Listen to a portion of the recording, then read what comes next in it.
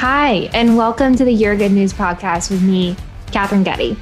It's easy to believe the news around us that the world is dark and the future is the same. But what if we chose something different?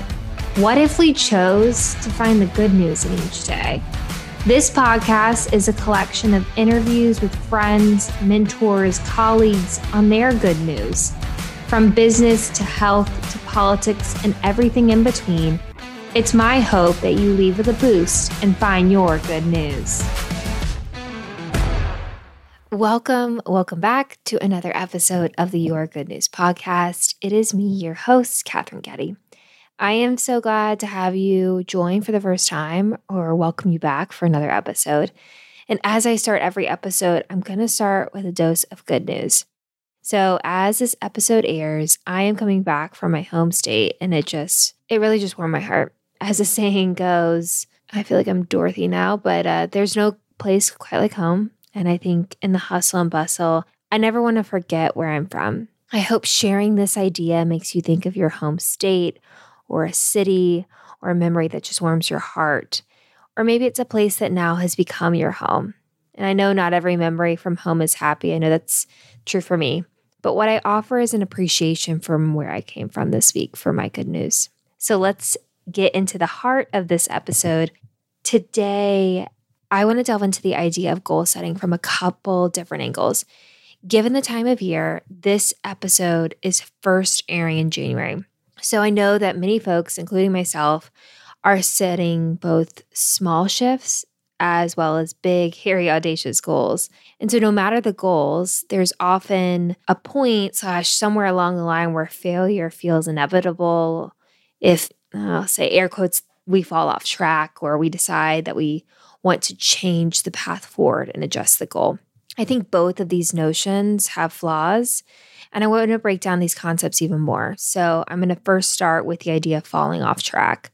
I think that goals are oftentimes viewed as a linear progression. It's like you start at step 1, you go to step 2, you start at step 3, yada, yada, yada. Rather than that a goal is a path that has ups, downs, plateaus, and everything in between. And that's not only for the emotional side of it, it's also for the actual logistical part of the goal setting process and actually trying to attain those goals.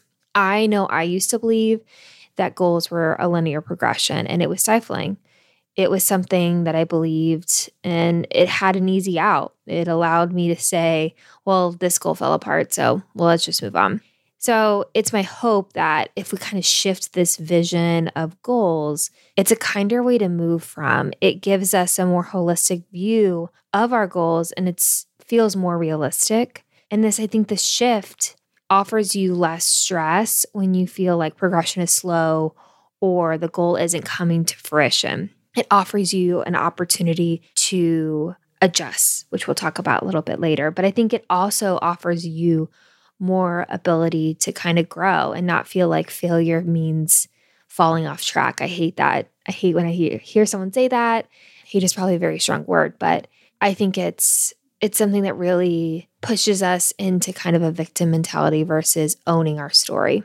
So as you think about goals, I know we all are, let's be a little bit more honest, be a little more kind, be true to that growth cycle and acknowledge that a path isn't linear. It's a beautiful and sometimes twisty thing.